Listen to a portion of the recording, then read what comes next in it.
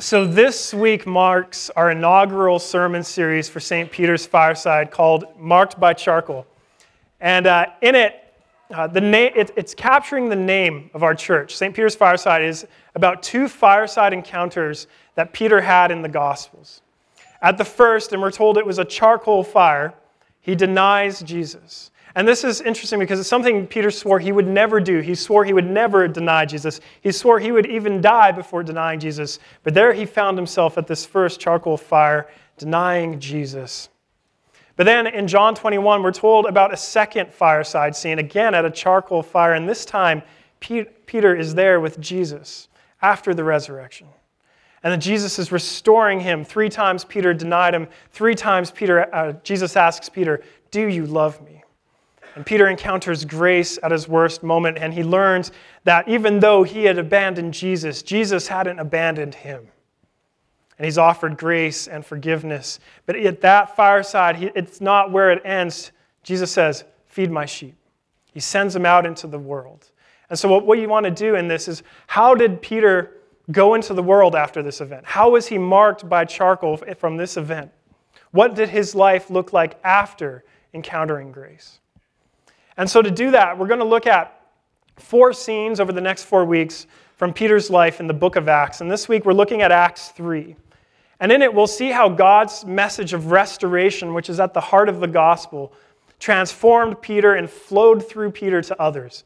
Because when the gospel comes to us, it always comes to us on its way to somebody else. And so this scene, it can be broken down into 2 sections. The first is the human proclivity to cling to the wrong things. That's the first half of the text. And then the second half is Peter's crash course in course correction to get people clinging to the right things. So let's walk through this scene together. If you have your Bibles handy, that would be super helpful to keep out.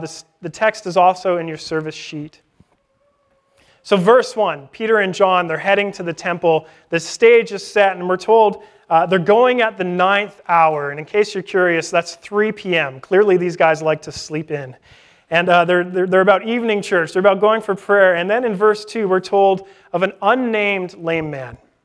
And he's crippled in his feet. And each day, people would carry him to the gate called Beautiful outside the temple. And he was helpless. He had to be carried. And each day he would beg. He would beg for alms, for money. And he was physically disabled. He was a beggar. It was likely that he had to beg for survival because he can't work. That was his life, being carried to and from this gate, begging in between, helpless, broken, poor, and his condition in that day and age would have inhibited him from fully worshiping in the temple. That was his life. And then verse 4 tells us that he asked Peter and John for alms. And then Peter just does 2 things that are so astounding. The first is he says, "Look at us." It's personal. He makes eye contact with this man. Because this man was made in the image of God. This man matters to God, and he should not be overlooked. This is not just a blanket coat healing. This is a personal encounter. And then the second thing Peter does is quite profound. Verse 6, "I have no silver and gold, but what I do have, I give to you. In the name of Jesus of Nazareth, rise up and walk." I love this so much. I have nothing. I have no silver and gold. I have no material wealth. I have no great possessions, but I do have Jesus. And he possesses me, and in him I have everything. So what I do have, I give to you. I give you Jesus, a treasure which nothing can touch. That song we sang during our offering, Mike actually wrote that song. It's fantastic. And I love the one line that says, "Alms were all he was hoping for, not knowing that there was more." Alms were all he was hoping for, not knowing that there was more. This man, he received so much more than he ever thought was possible. It wasn't even on his radar, I imagine, that his condition could change. This was it. This was life. This is what his life had been like since birth, we're told. And then suddenly, everything changed. He asked for silver and gold, and what he got was restoration. What he got was the name of Jesus. But I think we need to stop here for a second. Some of you are looking at this text and you're thinking, miracles? Like, come on, this is a little much. So let me say three things quite quickly. First, if you believe in God, by logical necessity, God must be able to perform miracles. And even though you might find the miracles in the Scriptures a little embarrassing or something you need to explain, think about it. If God created the world, if the Scriptures are right, if He sustains every particle and quirk and string by His sustaining word, then He can do whatever He wants with the universe. Second, maybe you're thinking, well, I just don't think that the laws of nature can be broken. But if the past 30 years of chaos theory and quantum physics show us anything, it's that the laws of nature aren't nearly as static as we like to think. That they don't operate the same way every time, and so miracles certainly are possible within this universe. But more importantly, to deny miracles is actually ethnocentric. That's the real problem. There's a guy named Craig Keener. He wrote 2 volumes on miracles. It's huge. And he went around the world and tried to find miracles, and he did. But he said what the problem is in the Western world, we stand taller. We think that our culture is somehow better than these primitive cultures that are clinging to old mythologies and misplaced things. And so we stand above them thinking that our culture somehow has a better grasp of the known universe. It's ethnocentrism.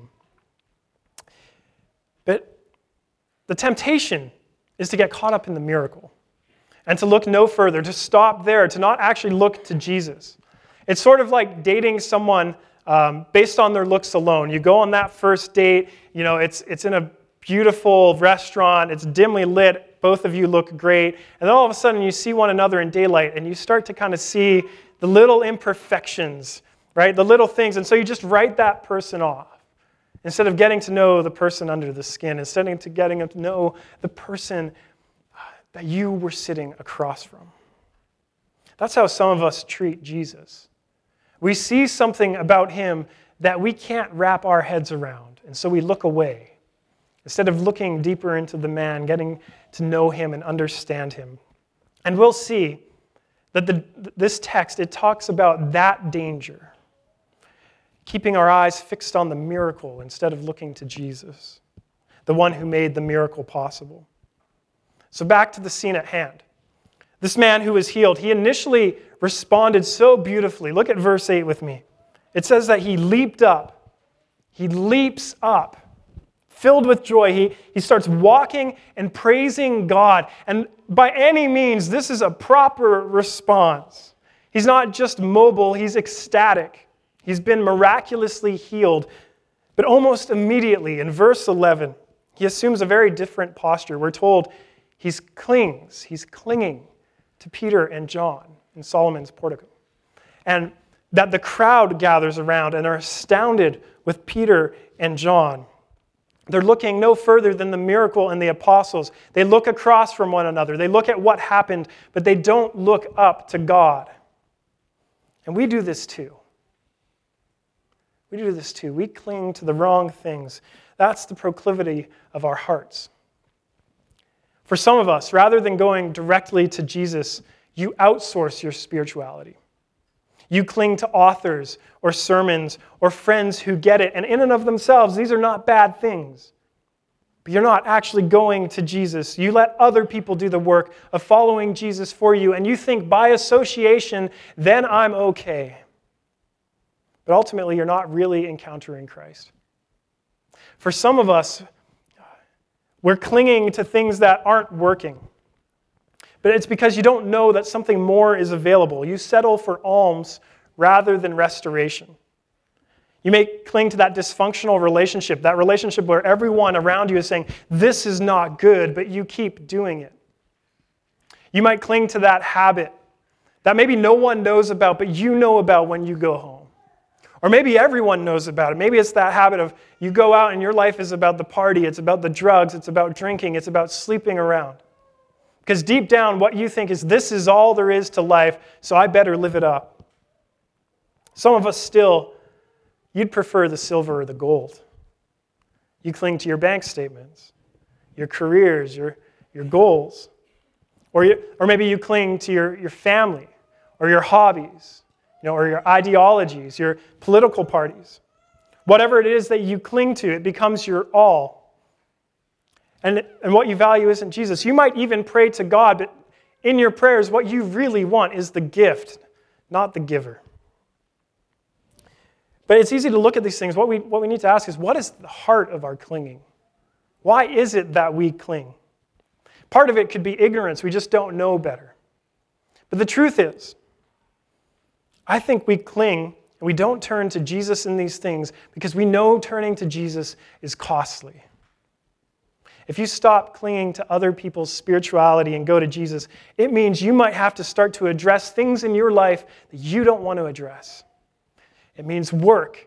It means you might have to put some effort into this, and it might not be comfortable, and it might be hard. It could be working through deep-seated resentments towards others. It could be working through deep-seated resentments towards God. It could be doubts and hard questions that scare you, and it's just too costly to address them. If you stop clinging to what you think life has to offer you and go to Jesus, it might mean you have to let go of something that you like. You might have to let go of that relationship or that habit, whatever it is. It might mean stepping forward into a changed life, and you might not fully understand what that life will look like, and so in a way, you're stepping forward into the unknown and away from the familiar.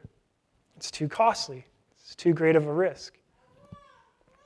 If you stop clinging to the things that give you security and go to Jesus, you might have to give up what gives you a sense of worth. It means your life might actually start to look different than how you would like it to look. It means that what you value and your priorities might have to go through a complete reorientation. It means you might not be defined by the bank account anymore or by the career anymore. But what I think is also at the heart of why we cling is that in clinging, we at least get to choose what we cling to. We get to retain a sense of control. We get to be the center of our own little universe. Julia, when she recognizes that she's doing this, she calls herself the queen of the universe. You know, when something doesn't go her way and she digs her heels in, she says, I'm being the queen of the universe. When I do something wrong, when I'm trying to get the center of the world, she calls me Sledgehammer Saul. I don't know why. This is just what she calls me. You can ask her. The reformer, Martin Luther, he gets this. He gets this clinging. He says, whatever your heart clings to and confides in, that is really your God. Whatever your heart clings to and confides in, that's really your God. And so we cling. We cling to people. We cling to less than what's available. We cling to the things that give us a sense of worth. But if you're not clinging to Jesus, this text tells us that you're radically off course. It's sort of like traveling with my parents. Julia and I have been fortunate enough to go on many vacations with my parents, and they always bring along my aunt and my uncle. And inevitably, the six of us end up just horrifically lost. You know that proverb, getting lost is a great way to find yourself?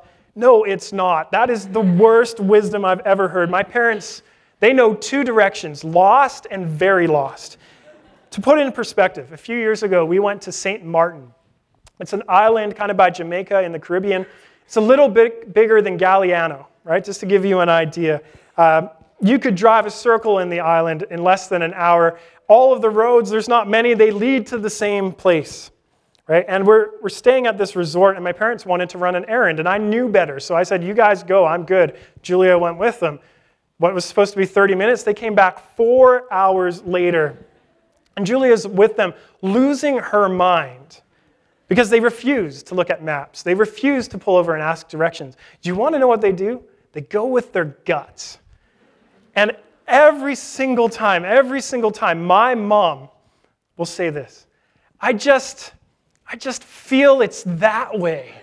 I just feel it's that way. It's always the opposite way. But they never do the opposite of what she suggests. And by the way, my mom's here today, so if you meet her, congratulate her on finding the location. Even when we are utterly lost, we still think that we somehow can find our way out of it, that the solution somehow lies within us. But that's not the case. And it's especially not the case when it comes to God and things that really matter. We're completely off course if we're not clinging to Jesus. We have no compass and no ability to point ourselves in the right direction. And every time we try to course correct, we just end up further lost. And we're persistent in clinging to the wrong things. We hold them tight and we will not let them go. And so the question then is, when we realize this, when we realize that we're off course, when we realize that we can't find the right way, how then do we course correct? So let's get back to Peter. Peter, he knows this about himself too. He knows that he can cling to the wrong things. He does this time and time again. For example, when Jesus announced that he was going to be betrayed and crucified, Peter, he could not handle this. He said, "Far be it from you, Lord. This shall never happen to you." He was clinging to his picture of what a Messiah should be.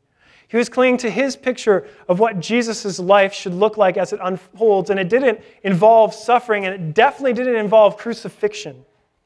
He was clinging to this picture of a conquering king rather than a suffering servant. And so when Peter addresses the crowd, and he addresses this healed man, he speaks from his own experience.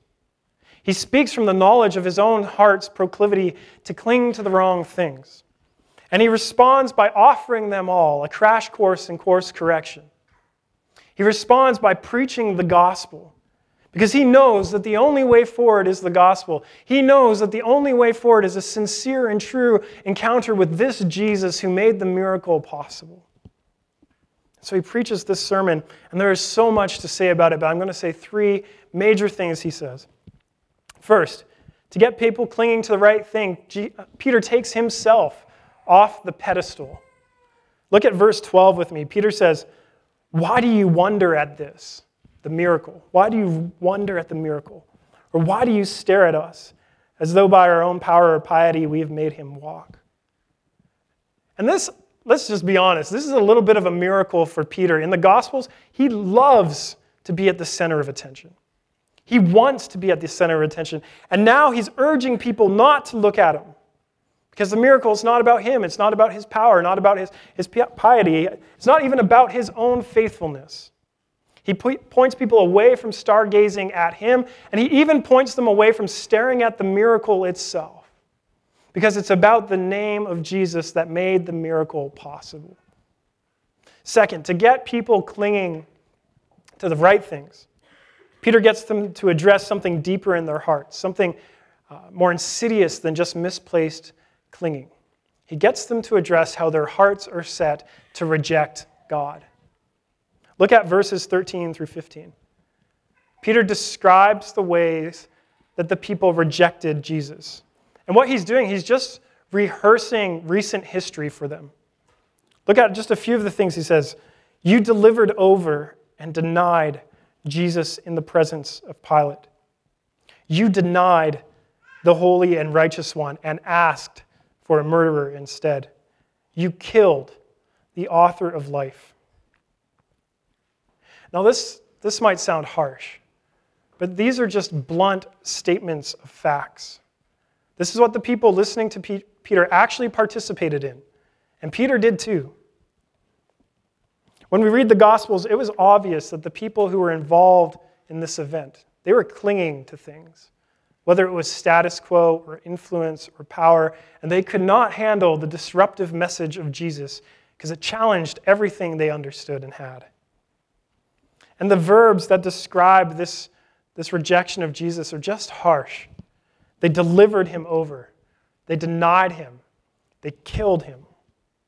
It's utter rejection, and it gets uglier still. They asked for a murderer, a guy by the name of Barabbas, in exchange for the holy and righteous author of life. What sort of exchange is that? Peter is saying, you are the sort of people who would rather have a murderer in your midst than the author of life. Why? Because he's in good company. You're all murderers. And before we think Peter's being too harsh, he's not sitting in some ivory tower pointing his finger at people. He personally abandoned and denied Jesus. He played a part in it too. That was what happened at the first fireside. But some of you right now, you're probably thinking, okay, historically, sure, this happened. I can I can say these people were involved in this, but I wouldn't have done this. But is that true? Sure, you might not be a murderer, but think about all the little ways that you deny and reject God every single day. It could be a flat-out refusal to admit his existence. It could be that little indulgence that you have. It could be harboring that ill feeling towards others. It could be your thought life and a place of fantasy that you go to escape when things get tough. It could be simply not listening to what you know God is calling you to do. But at the root of each of these little refusals is a bigger refusal. It's saying that the Lord Jesus Christ cannot be Lord over my life. I will still be my own little God. And here's the thing. In verse 17, Peter says, I know that you acted in ignorance. I know that you acted in ignorance. The people, Peter acknowledges, didn't fully understand what they were doing, but that doesn't make them any less guilty of what they did. You may not think that all the little ways that you reject God are all that bad, but your ignorance on the matter doesn't make your rejection any less severe. It might seem small, it might seem insignificant, but to the creator of the universe, it matters. And then Peter sums it up in verse 26. He says, God wants to bless you by turning every one of you from your wickedness. And you think, wicked? Okay, like maybe I reject God, but wicked? I'm not wicked. The Bible is really clear. It says that actions flow out of our heart's disposition. And if in your heart you reject God, that will flow into everything you do. All of your actions will be a subtle rejection. And while they may not look like they equate to murder, our hearts are the type of people who would have participated in that crowd, who would have exchanged the author of life for Barabbas. And if that's true, then yeah, we're wicked. That's evil. But simply realizing something about ourselves isn't always the most helpful thing, is it? When I was growing up, one of my good friends, Ted, we were, 19 at the time. We're driving in his car, and out of nowhere, he just said, Alistair, if I was going to sum you up in one word, that word would be confused.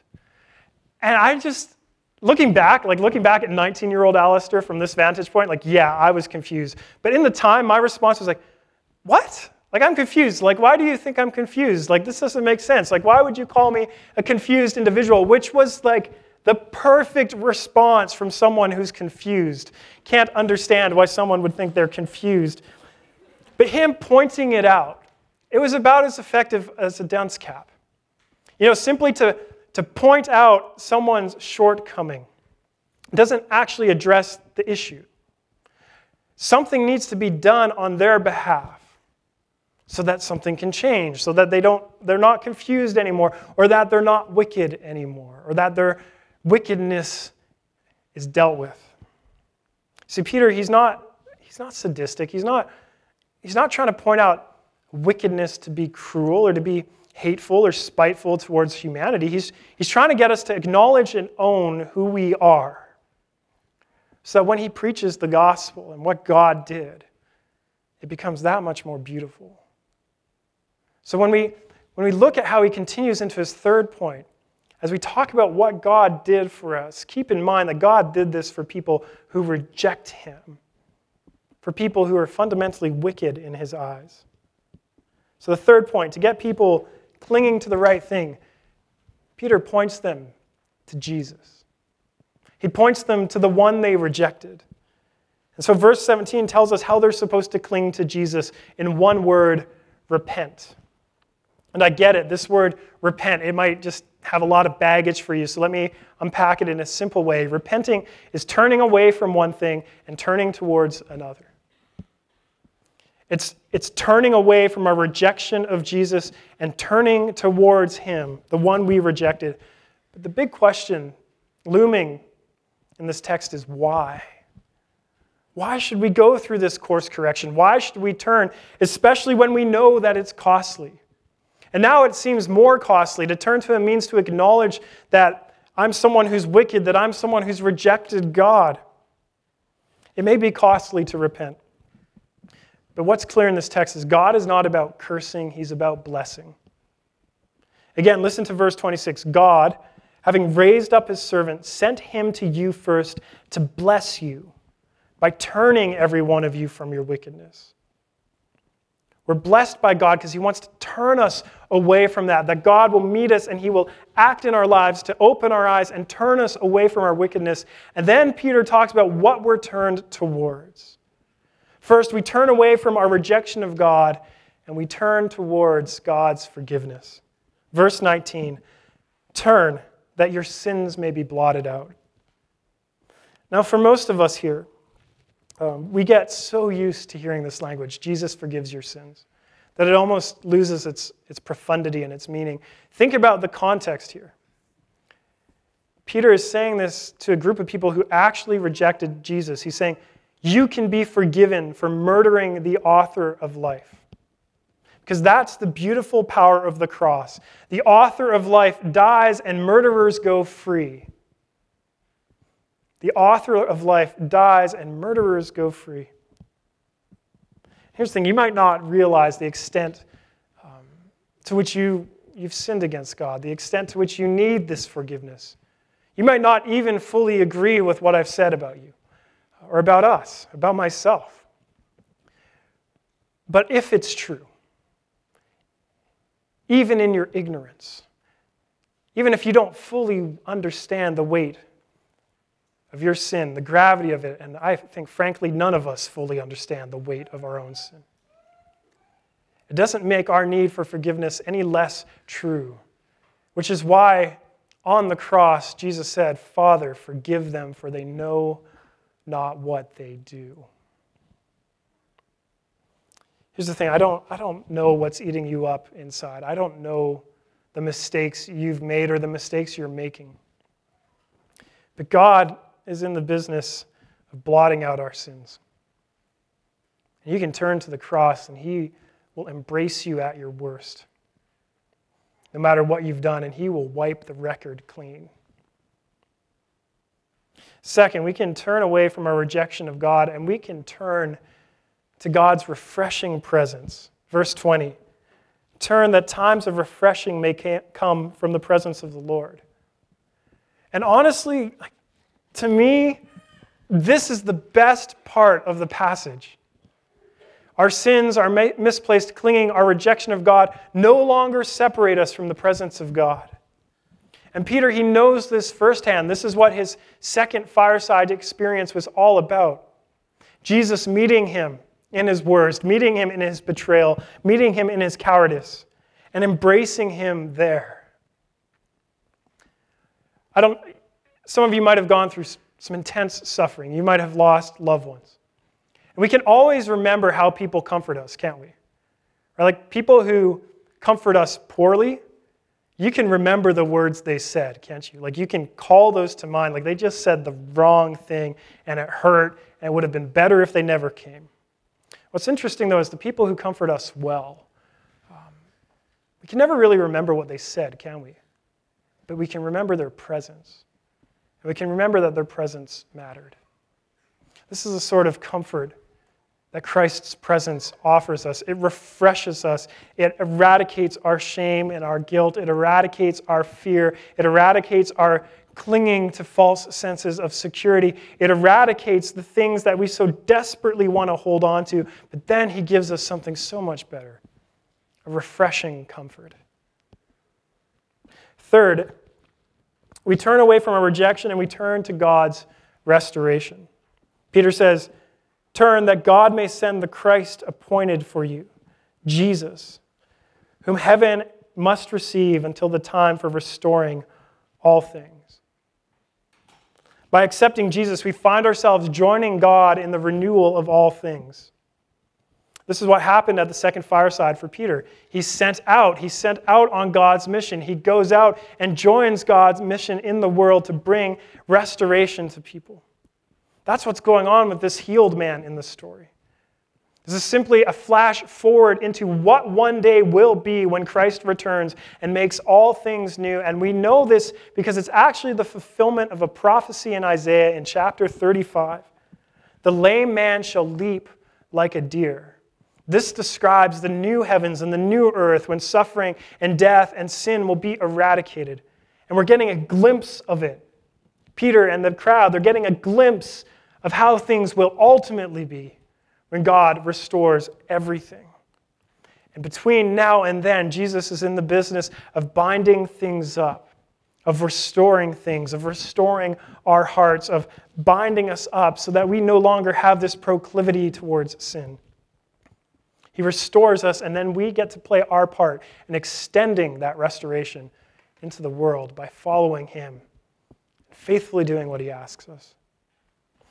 And so to sum up Peter's sermon, he says that we cling to the wrong things and that our hearts are ultimately set to reject God.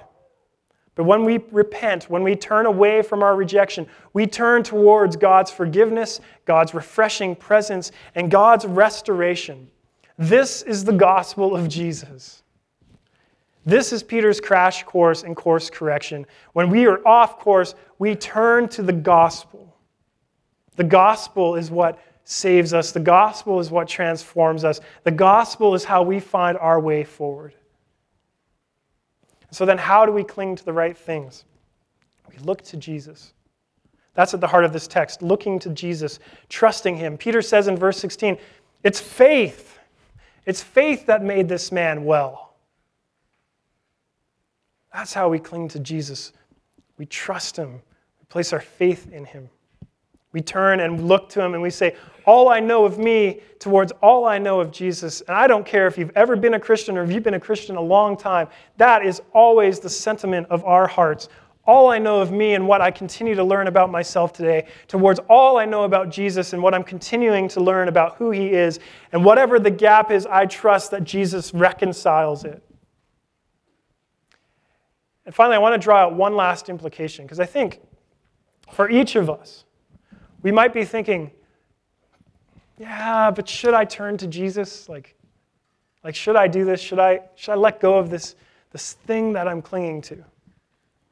If the blessings alone aren't appealing enough, Peter makes one thing very clear. Jesus is at the center of what God is doing in the world. He says that Jesus fulfilled all of the work that God was doing through his people. And he throws out some titles. He says he's the suffering servant. He's the Mosaic prophet. He's the true king. He's the seed of Abraham. And I wish we could unpack all of this, but I know some of you want to get lunch. Essentially what Peter is saying, he's everything God's people had been waiting for and hoping for. Peter's saying that God had been leading the world's history to the cross, to Jesus, to his resurrection from death and to his glorification. That God had been leading his people and the whole world to this moment, to this encounter. And so you have to ask them, what does that mean for us? It means that God is the type of God who woos and moves the world, including you, towards Jesus. God is the type of God who woos and moves the world, including you, towards Jesus. Maybe you keep having conversations about Jesus, like it just keeps coming up. Or you pick up articles, or you see Facebook posts. Maybe you're having dreams or a thought that just keeps recurring that you can't shake. But you get this sense that God is leading you to this point of accepting Jesus. Or maybe the things that you're clinging to are starting to crumble. The relationship fell apart, or the career is not working out. Whatever it is, you're looking at it and you're thinking, there's got to be more, but I don't know what's next. And you get this inclination that maybe it is turning towards Jesus. Or maybe you don't think you're clinging to anything at all. But inside your heart, your relationship with God just feels dry and empty, and you're running on the fumes of your past faithfulness. And what you really do is still, you're clinging to what you've done in the past rather than clinging to Jesus in the present. And again, what this text tells us is what is getting in the way between you and Jesus is that your heart is fundamentally set to reject God. So turn to him. Allow the Holy Spirit to do that work in your life, because God has gone to great, great lengths to bring Jesus to the center of your life and to bring Jesus to the center of the world's attention and to ultimately one day put Jesus at the center of the universe and the world's stage. And the text warns us very solemnly in verse 23 that at the restoration of all things, there will be no place for people who continue to reject Jesus. And that sounds harsh, but to reject Jesus is to ultimately reject life itself. It is to reject the author of life, the one whose breath is but borrowed from his lungs that's passing through your lips and nose. You're rejecting life if you don't turn to Jesus. And so I want to ask, whatever it is you're clinging to, whatever that might be, can it match the surpassing treasure of Christ? Can it match and even come close to the author of life and what he offers us? Forgiveness, refreshing presence, restoration. This is the sort of community that we dream St. Peter's will be. A community that stops clinging to the wrong things. A community that puts Jesus at the center of everything we do. A community that knows that Jesus holds on to us and will not let us go.